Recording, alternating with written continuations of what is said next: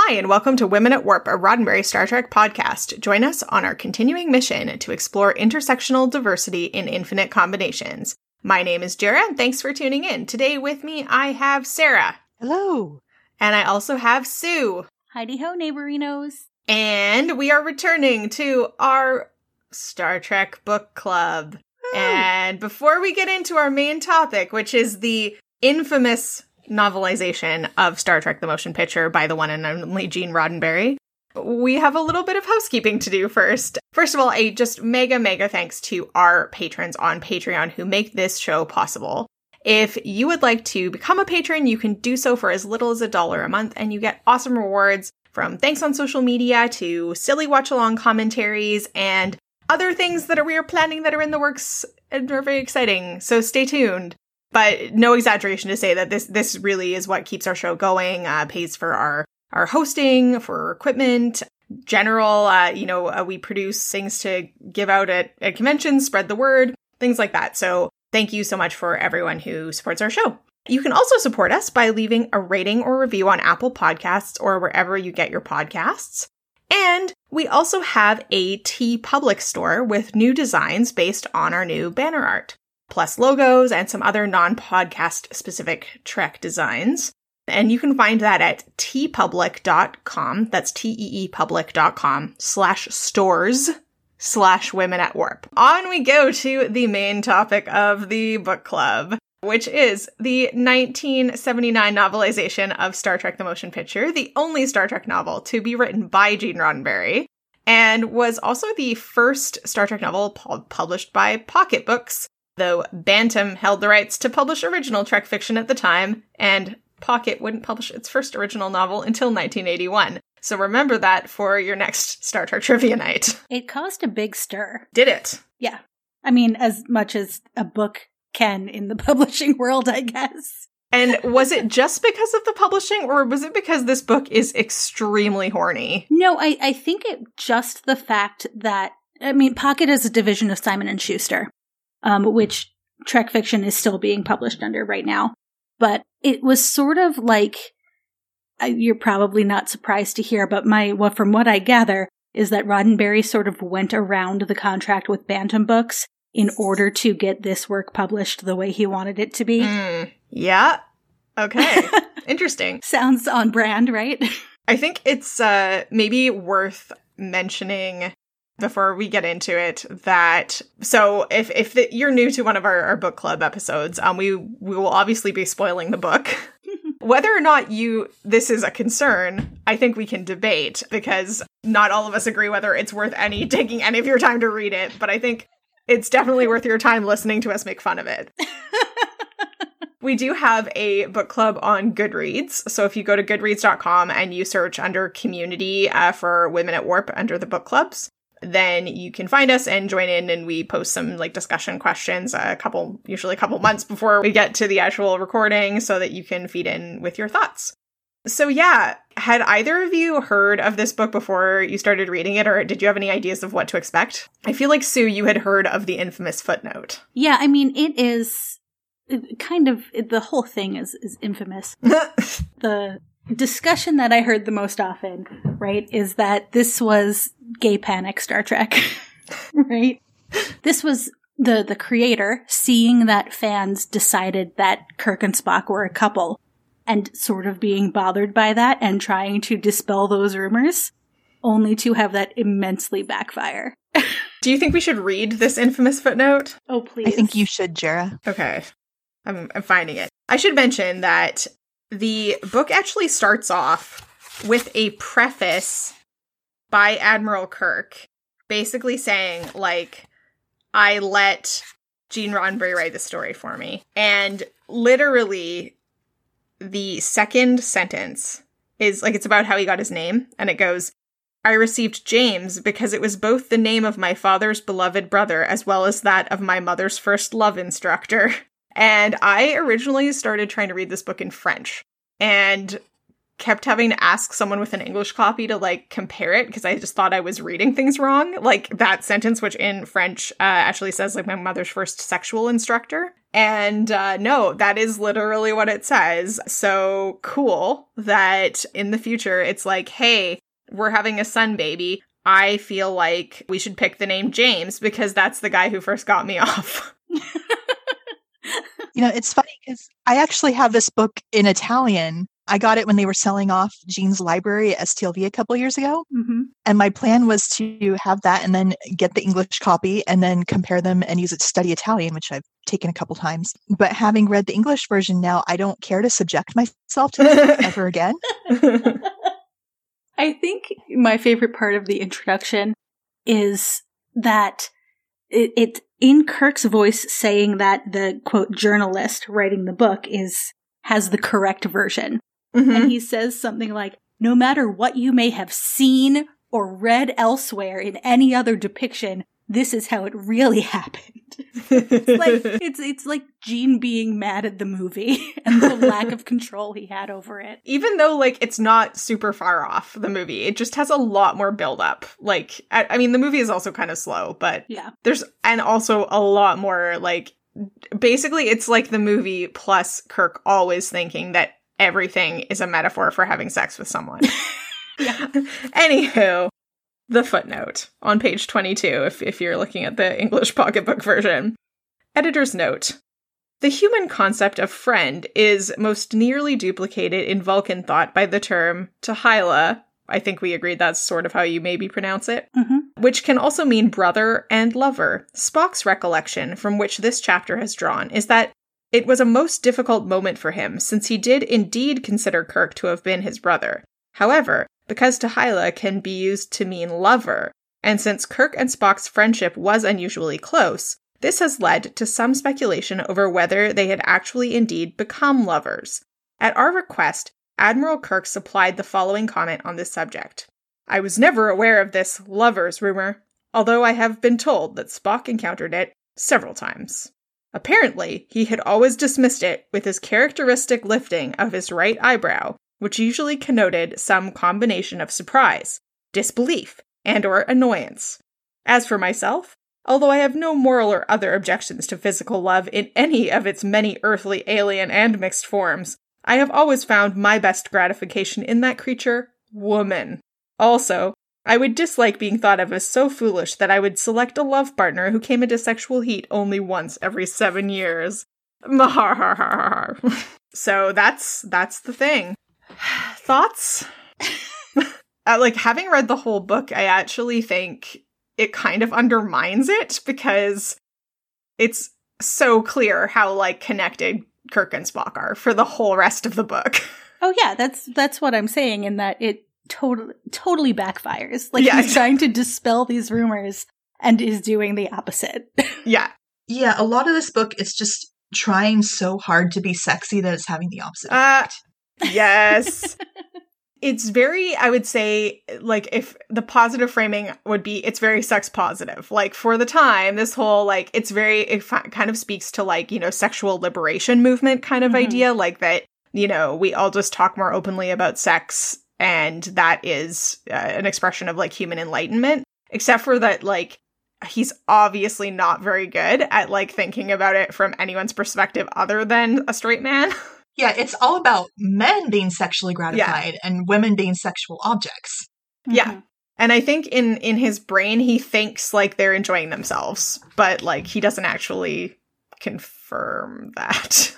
Yeah, it's like women don't have sex drives except for the sexy alien woman. Yes. But even then, it's only to entice the men around her. Yeah. But I mean, everyone has spoken about how Kirk is an author surrogate character, right? Mm-hmm. And Roddenberry sees himself as Kirk, and as he got older, Roddenberry saw himself as Picard, right? Mm-hmm. These are established in fanon, if you will. Mm-hmm. And it's just, it makes it, I don't know, extra creepy to see Roddenberry writing about Kirk's inner thoughts this way.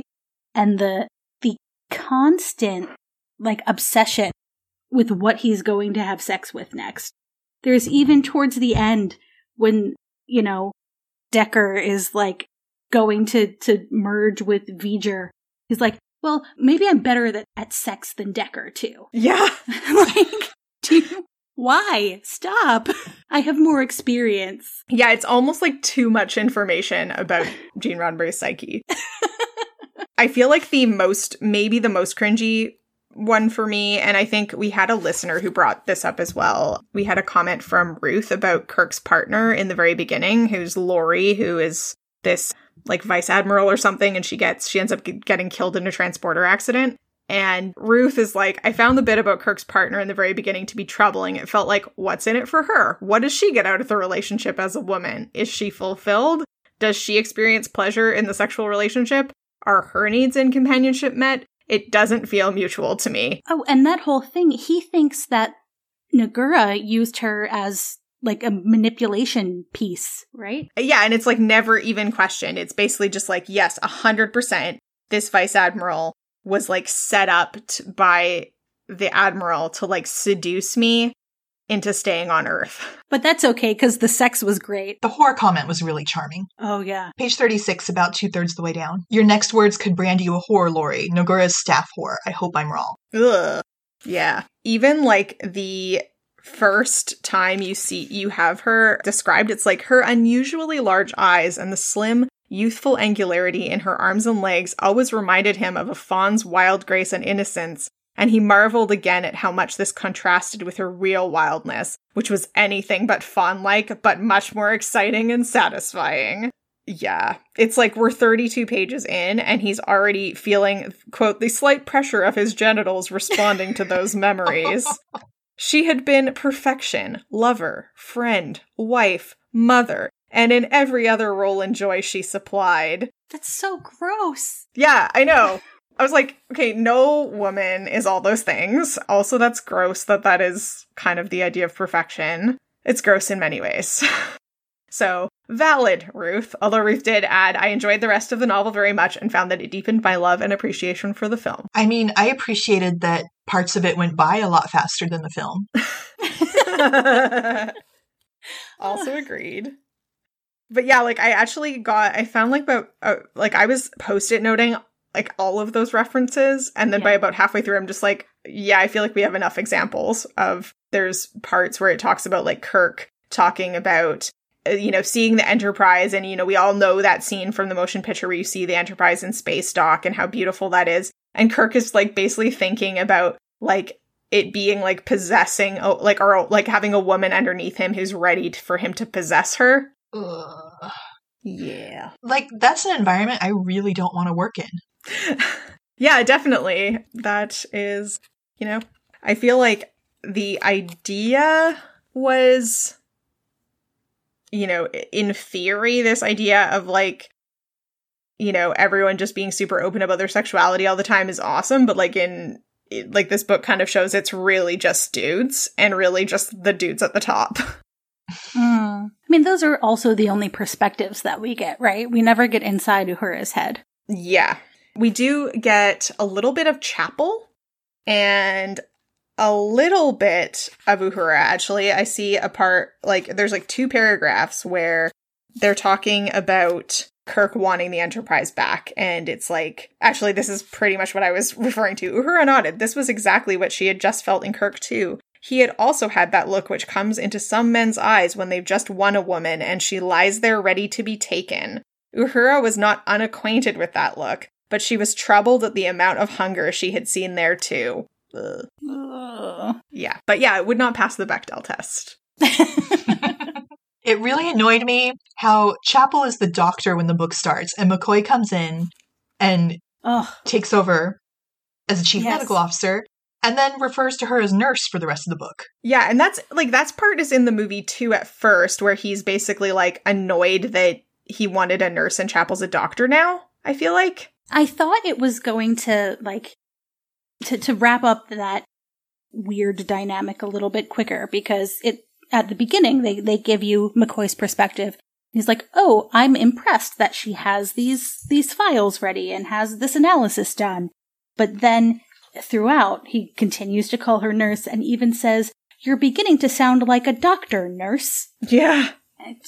No. not here for it. I mean, you kind of expect, like, McCoy to be retrograde in his attitudes. But yeah, like, I think the best you can say is that he comes around to kind of a grudging respect near the end.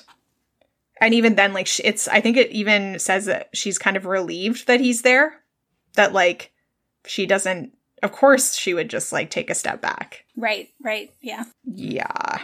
I feel like we could probably talk more about the sexy times in this book, and maybe we can talk about Decker and Ilea in a bit, but let's maybe take a break from that and talk about some of the other just, like, weird concepts and pieces that... One of the things that I think makes this book, I would argue, worth a read is that there's a lot of people who have this idea about... like, quote-unquote, Gene's vision, and, like, what Gene's vision of Star Trek was, and that if Star Trek only stuck to Gene's vision, it would be better. And obviously, we all owe a tremendous debt to what was in Gene's vision, although, like, obviously was shaped by many other people. And I think this book really shows the fact that, like, everyone benefits from collaborators and editors. Because there is a lot in there that's super interesting, and then there's a lot that you're just like, that's bananas. Yeah. That is, if you want, like, Gene's vision with no influence and no editors, that's this book. Yeah. And that's the only place you're going to get that, is this book. Yeah. And I don't think, I mean, I don't know if I hate to say it, but I'm going to say it, that I don't think we'd be talking about this franchise 50 plus years later if it were strictly Gene's vision all the time. Yeah. And, like, I think that also, like, anyone, ideas change over time. And so it's also just a moment in time. But I think that, you know, it doesn't really serve any of us well to say that, like, to be kind of purists about this or this or this is part of the vision and therefore nothing can ever change. But... so one of the examples is there's a bunch of kind of weird technologies that Gene proposes in the book, which I'd have to admit, I don't remember to what extent these overlap with the movie. But one of the ideas is that everyone all the commanded officers have a communicator in their heads that signal them mentally in case of emergency.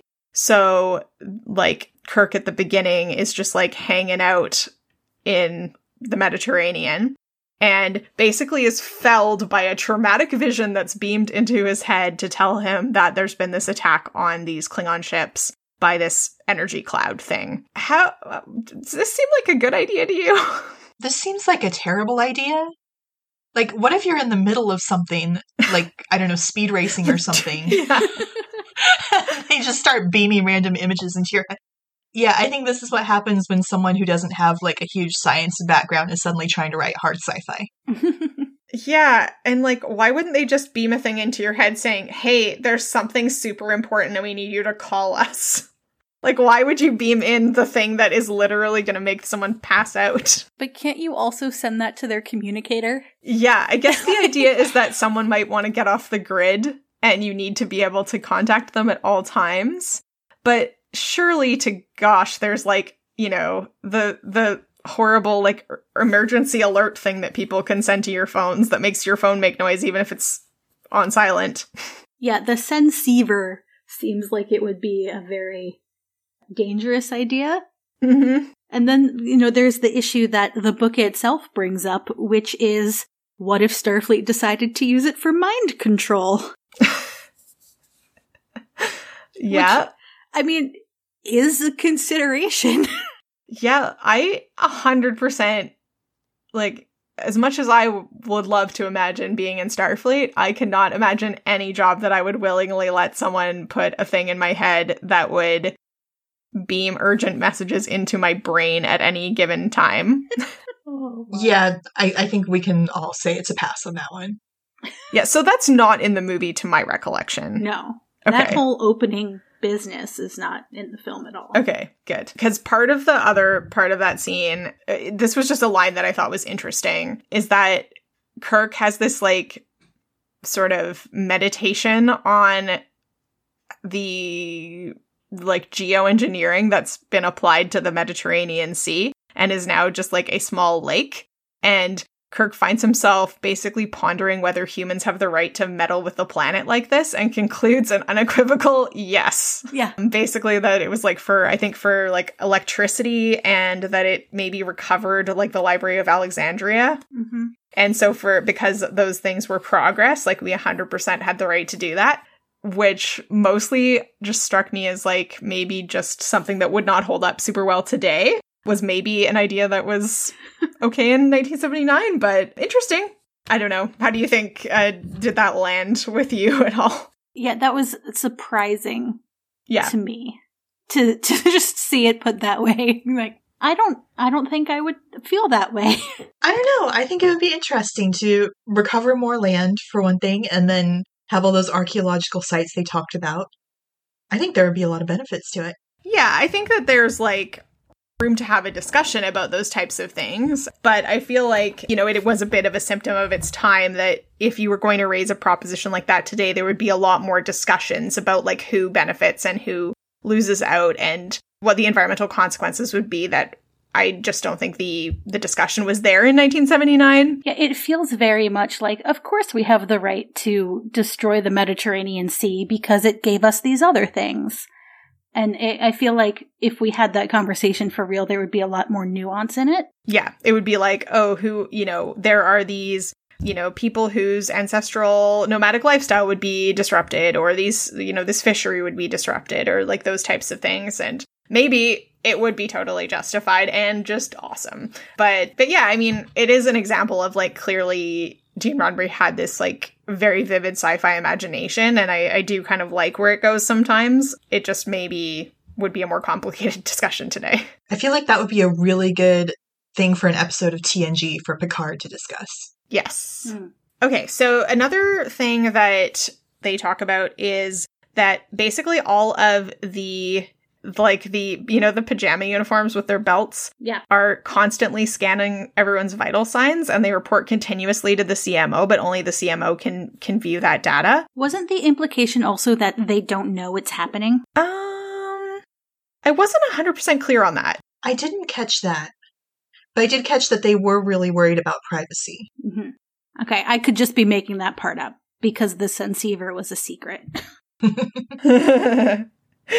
Yeah, I don't know. That's a good question, but they basically, I mean, they're concerned about privacy in that the stuff can only go to the CMO. It still seems to me like they are using a lot of data that has, like, it feels sort of like using a lie detector test, that, like, we know that people react different ways to things, but this idea that, like, your doctor could at any point, like, tune into your Fitbit and be like, hey, your resting heart rate's up. I don't know if you're fit for command.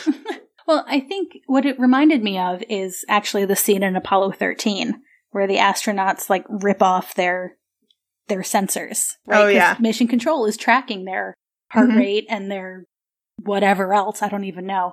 Mm-hmm. But you'd think if we're getting to the point that humans are working and living in space, that we would deem that not necessary anymore. Mm-hmm. Maybe? Yeah, or, I mean, it's interesting. And that actually that's an interesting comparison, because maybe it's like, maybe that's kind of thing is where Gene Roddenberry was getting ideas from, the idea that, you would want, these are your, like, prized people that you're sending on these missions, and you'd want to keep track of their physical and mental state. I do think that maybe, I mean, I feel like if this was happening in, like, the next generation, that there would probably be something that you could, like, have the internal scanners scan someone, like, as a one-off thing if you were worried about them, versus having, like, someone's vitals constantly transmitting. But then again, as I draw the connection to a fitness tracker, clearly a lot of us are giving away, like, vital sign data all the time. But we do actually see them do that in an episode of Next Gen. In Remember Me, Crusher has the computer continually monitor Picard's vitals right before he disappears. Mm-hmm. So I guess the internal sensors can do that if you ask them to, or are doing that, rather. I guess maybe that makes more sense. And I feel like maybe that, even though it's still debatable, guess I would probably feel more comfortable with it than just wearing it on my belt all the time. It somehow feels less invasive, even if it's doing the same thing. Yeah. Well, what I found interesting, talking about the medical stuff, is that the emphasis that this book placed on mental health. And of course, it's not really called that. But McCoy and Chapel are constantly talking about how Kirk benefits mentally and even emotionally by being in the captain's chair, by being on the starship, and how not having that job was actively harming him. Mm-hmm. I mean, the language they use to talk about it is a little bit extreme to me, but I do think it's interesting recognizing, even in 1979, that not everybody is cut out for a desk job, right? Mm-hmm. Yeah, that makes sense. And you're right. They do have a focus on that. And yeah, I do feel like the book is I would say, attentive to feelings generally, including male feelings, which is nice.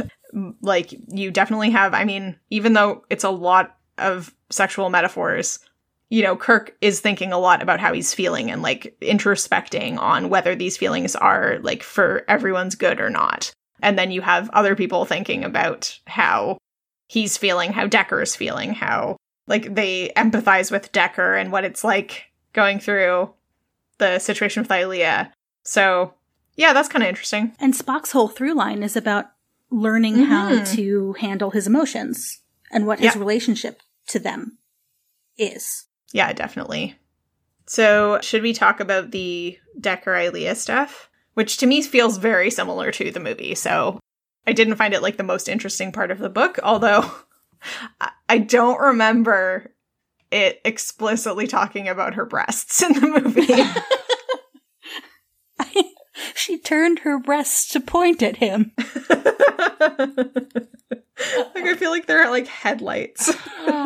So I was confused for most of the book because the book mentions early on that men don't survive sex with Deltans, or humans don't survive sex with Deltans, but it doesn't say why until like 200 pages in that you just go mad. So I, for most of the book, thought there was some kind of like praying mantis situation going on. Yes. That's something they could have clarified right in the beginning, and they wouldn't have lost any impact. Just both options are so ridiculous. I do feel like Ilea is very much like a disposable object. That we see this, we've talked about this in episodes like in our episode on Wolf in the Fold too, that when women in the original series died, it was very shrugged off and like everyone's concern is much more with the men. And there's even like a part where it says, Kirk saw an appreciative gleam in Spock's eyes. Decker was a hell of a fine captain. He had deserved a ship of his own. It was a pity about him, and the Deltan woman, too. Like, she doesn't have a name, because she was, like, not, as ambitious as him, and she's, like, I don't know, it was just, that was an unfortunate, like, you all know her name. This is 230 pages in. It's almost the end of the book. Well, it also implies that she's only in Starfleet and in space because she, like, bonded herself to Decker because he gave her a headband. And then he left. This is what women want. Headbands. So, headbands. Sparkly headbands. I mean, I would take a sparkly headband. Going back to the, like, emotions thing, I think one of the, like, biggest Kirk-Spock scenes is when Kirk is, like, rescued after mind melding with V'ger, and he's, he starts laughing, he's basically tripping, he's going like, wow, this is so amazing, and, like, V'ger was everything that Spock had ever dreamed of becoming, and yet V'ger was barren, it would never feel pain or joy or challenge. And then, like, it's laughing, but then he sort of wakes up and he sees Kirk, and he reached out weakly and found Kirk's arm, then his hand, and took a startled Kirk's hand in his own. Jim, Spock said. McCoy looked his astonishment at the visible and unashamed emotion on Spock's face as he clutched Kirk's hand. And it's like, yes, just forget that whole footnote earlier on. They love each other. I don't, there's not more to say. Well, and that thing with, like, Ilea's breasts pointing at them, it's like he had just realized that the pointing of those two breasts toward himself had simply meant she was turning to look toward them. Like, he's like, oh, her breasts are pointing at me. Oh shit, that means her eyes are pointing at me. But then he says the eyes, they seem devoid of living warmth. Was this somehow Ilea's dead body? A corpse reanimated and controlled by the aliens? So it's very, like, body horror kind of but weird. Still super hot. Yeah, no. No. So gross. Oh, man. I mean, and also that he had to add a nude scene into the book that wasn't in the movie. Mm-hmm. What was the end scene? The nude No, a nude scene. Oh, yes. Yes. Definitely. Well, I mean, that is the fact that that wasn't in the movie is the part that the preface, I think, was telling us to ignore. Be like, ignore the fact that she wasn't fully naked in the movie. This is what really happened. As an ace person reading this book, I have, like, no personal context for how much Kirk, as an allosexual person, thinks about sex. Yeah. Please assure me that this is an abnormal amount. I mean, I'm not a straight guy, and I have gone, like, fully several months without thinking much about sex in my history. I feel like I've been told that high school, like, straight allosexual boys think about sex with women a lot, but this does seem like an unusual amount, especially given that the galaxy is at stake. There are times where this book feels like it was written by a, like, 13-year-old boy who has read a lot of books. Yeah. Yeah, that seems about right. Just every now and then I read stuff like this, and, like, it makes me understand but also wonder, like, how much time are people wasting thinking about sex? I mean, probably a lot. Probably a lot. And, like, you know, everyone has different, you know, people who like sex and like thinking about sex have also different degrees of how often and how much you think about it. Right, and it's not always wasting time, I understand that. It's just sometimes shocking to me that, like, oh right, this is a part of life that preoccupies a lot of people. Well, it's like every 5 pages in this book, and it's a short book, but there's a lot of it, and like I said, the galaxy is at stake. So I do feel like most people are not in their most intense work moments also thinking about sex. That is an excellent point. Yeah, I mean, there are Delta pheromones at play here, which is super gross, the fact that they actually are, like, very clear that the sort of reproduced body also identically reproduces her pheromones. Ugh. One of the things I found interesting was in the introduction where Gene Roddenberry talks about how, or Admiral Kirk talks about how Starfleet types are actually more conservative and individualistic than what he calls new humans. And you sort of get it, you sort of lose it as it moves into more of the plot of the movie. But in the introduction, you have this idea that there's these quote unquote new humans that are maybe kind of more like hippie communal types, and that the Starfleet types are more conservative and like believe more in tradition, and they're more individualistic, which is why they actually fare better in space, even though they're not as enlightened. Yeah, I wanted to know more about this, actually, because I feel like it's not clearly described, believe it or not. Yeah, Kirk gives the example that, like, he has a last name because his family followed the patriarchal tradition of handing down the father's last name, right? Which is unlike what the new humans do. Mm-hmm. So I guess the implication is that they are like a commune almost, that they don't have last names, that they don't have any sort of individual drive. Mm-hmm.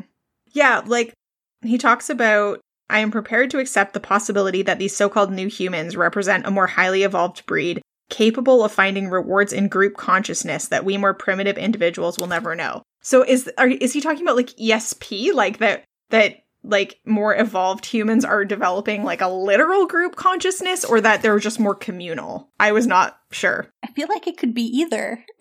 But then he says that these intelligent and flexible minds were sent out by Starfleet and couldn't help but be seduced by higher philosophies and aspirations of aliens that they were encountering, which I don't know why that would be a bad thing, but apparently it was. So maybe seduced away from Starfleet so that they left. Yeah, I guess. And then he says his Academy class was the first group selected by Starfleet on the basis of somewhat more limited intellectual agility. But then the editor is like, he's just being modest. I feel like a lot of these ideas he's throwing out in the book, one after another, are ideas he had for episodes after the show was canceled, so he couldn't make them. Because these would make a good 1-hour TV episode just exploring this idea. Yeah.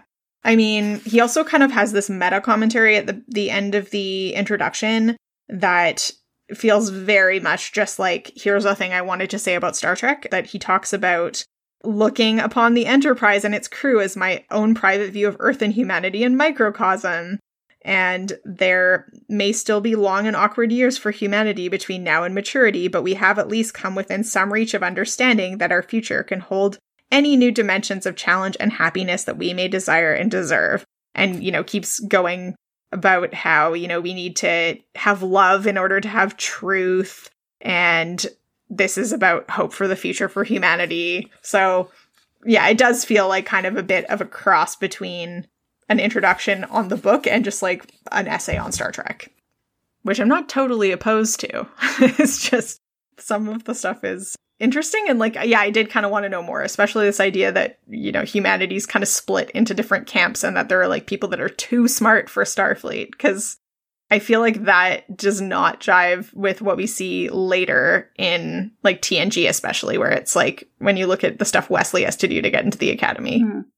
I feel like it's sort of related to the Space Seed storyline, right? But also in a way related to the Wesley story. You know, how he's the next step of human evolution when he becomes a traveler. Oh, yeah, that makes sense. So maybe that's where that wound up. I mean, there's no doubt that Roddenberry had a ton of ideas, and it seems like most of them were just thrown at the wall in this book.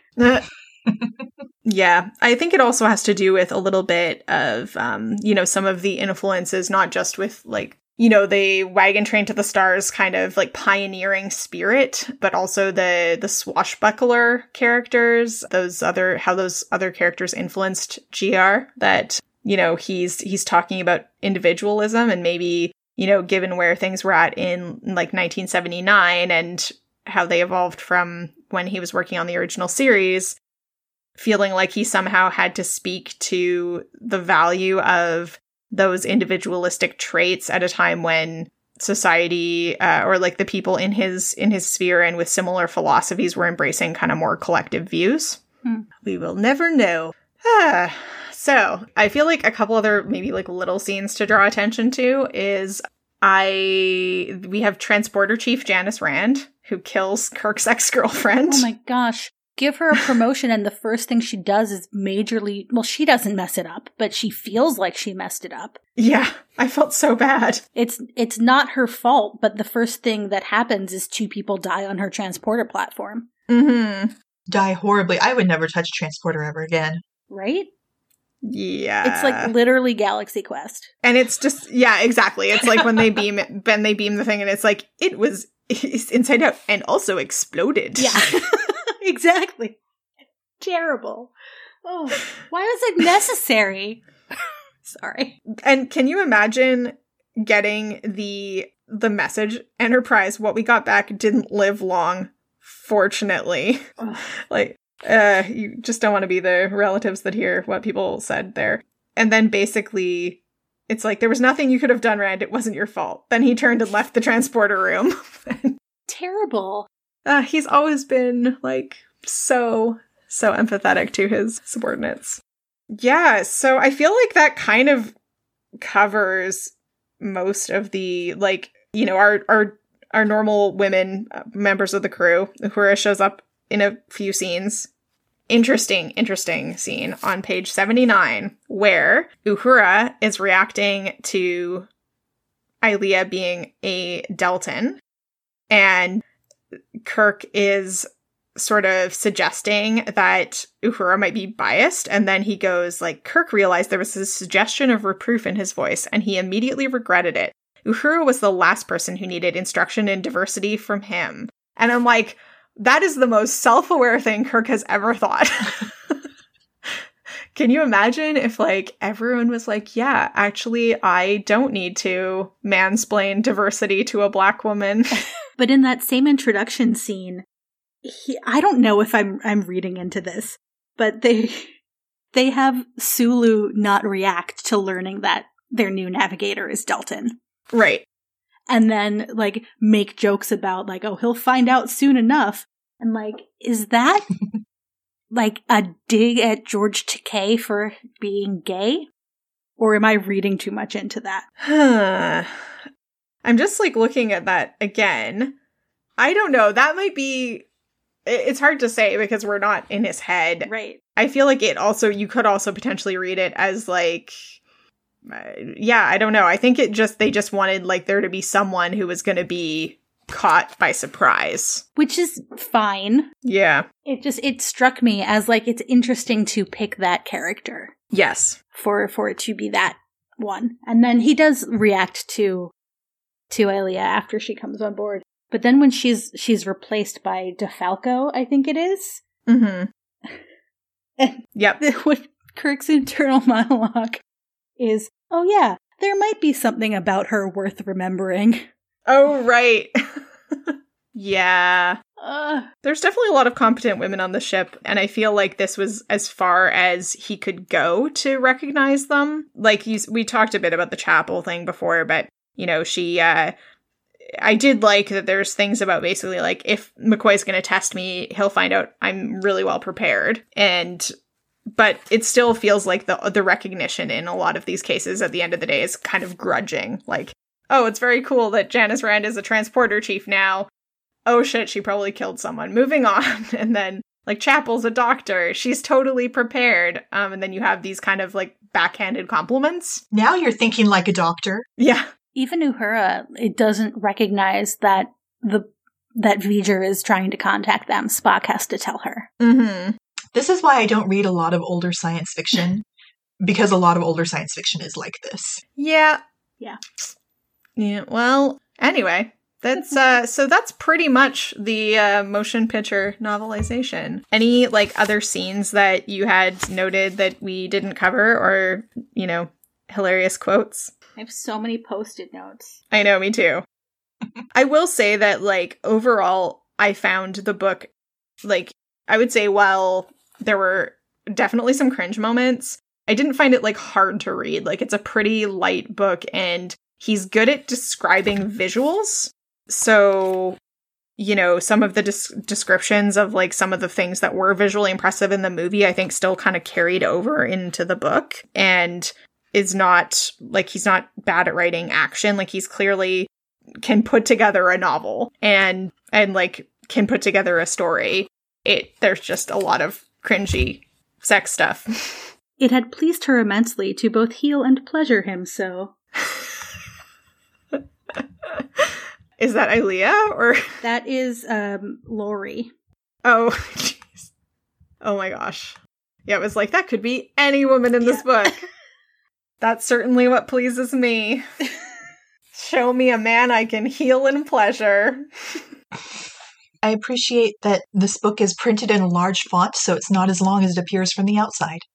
Exactly. I found it a fast read. It took me, like, 3 baths to read it. I only read books in the bath that I'm not overly concerned about dropping in the bath. So, I don't know if it's just, you know, this year, but I definitely had a hard time focusing on this when I was reading it. Mm-hmm. Same. And I think it's a little bit how my brain is right now, but I think it's also the writing style. And it occurred to me that I think Roddenberry writes prose like he speaks. Ah. Not necessarily the dialogue of the other characters, but like it's a little bit flowery and like the sentences are just a smidge too long and they kind of double back on themselves a bit. Mm-hmm. And I think that's where my brain wasn't always following, if that makes any sense at all. Yep. That totally does. And actually, even like that footnote where they have the thoughts from Admiral Kirk on whether or not he's Spock's lover, it struck me reading that out loud that doesn't sound at all like Captain Kirk talks. So it's very flowery and the sentences are very long. And as we all know from all the impressions of William Shatner, that he doesn't talk like that.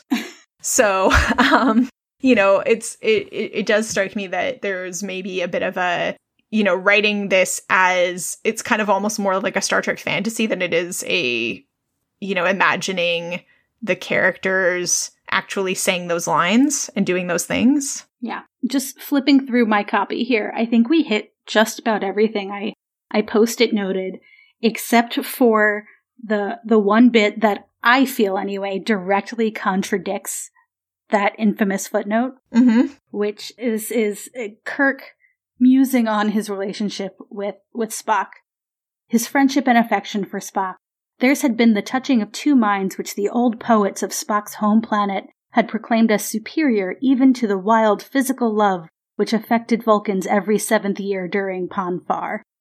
Yeah, so it's interesting for sure. I feel like it's a snapshot into a period of time in Gene Roddenberry's ideation of Star Trek, and you can see which parts like stuck around and which parts didn't, and which parts were probably, you know, finessed and edited and brought in by other people that were key in the original series and the movies, and probably, you know, helped shape more of where things ended up. So are we going to rate this book? Yeah, let's do it. Let's talk about where this falls. My rating is question mark. Right? Because here's the thing, it's not a great book. It's point blank. It's not good, but it is amusing. Yes. At least to me. And I think it's worthwhile to read it? I think for amusement purposes, maybe skim it. I think also for the purposes of, like what you were just saying, Jara, the snapshot of the idea of Star Trek at a particular point in time. So it's more, I think there's almost more value in it as a reference book than there is as a novel. Yes. I feel like reading this book, as a woman or someone who likes women as people, you really risk getting turned off to the original series entirely. So I'm going to give it a 2 out of 10 inappropriate references to women. Yes. Yeah, I think I would definitely not suggest someone read this book before watching the movie or before watching any original series. Yeah, I don't think it's a good introduction to Star Trek. Yeah, I'm going to give it... Yeah, I mean, again, it's like, it is hard to rate it because I kind of, I think I'm on a similar page as Sue, where I think it has like kind of a good reference educational value. And also I found it amusing that I was just like, wow, this is bananas. So I will give it 4 out of 10 bonding headbands. And you know, I should have said something about this earlier. There are times when in a novelization, adding stuff enriches the original story, but then in this book, he just throws in whatever he randomly thought of that morning, and it doesn't do anything. Yeah. I agree. I don't think it adds to the story. I think it more just kind of illuminates the differences between like his vision and what ended up on screen. So very fair. Don't know that the movie really truly suffered for not having like Senseivers and Kirk wandering around this big hydro project. Anyway, so if you want to join in for our next book club discussion or to suggest a book that we should read, we do usually a couple of these a year. So you can hop on over to Goodreads, or you can always just send us suggestions to email@crew@warp.com. And we'll wrap up there for today. Where can people find you on the internet? Sure, you can find me on Twitter at Spaltor. That's Spaltor. And Sarah? You can find me on Twitter at Sarah Miyoko, Sarah, M as in Mary, Iyoko. And you can find my fanzine, Star Trek Quarterly, on Facebook. Cool. And I'm Jarrah, and you can find me on Twitter at JARRAH Penguin. That's Jarrah Penguin. To learn more about our show or to contact us, visit womenatwarp.com or find us on Facebook, Twitter, or Instagram at Women at Warp. I mentioned it. You can also email us at crew@womenatwarp.com. And for more Roddenberry podcasts, visit podcasts.roddenberry.com. Thanks so much for listening.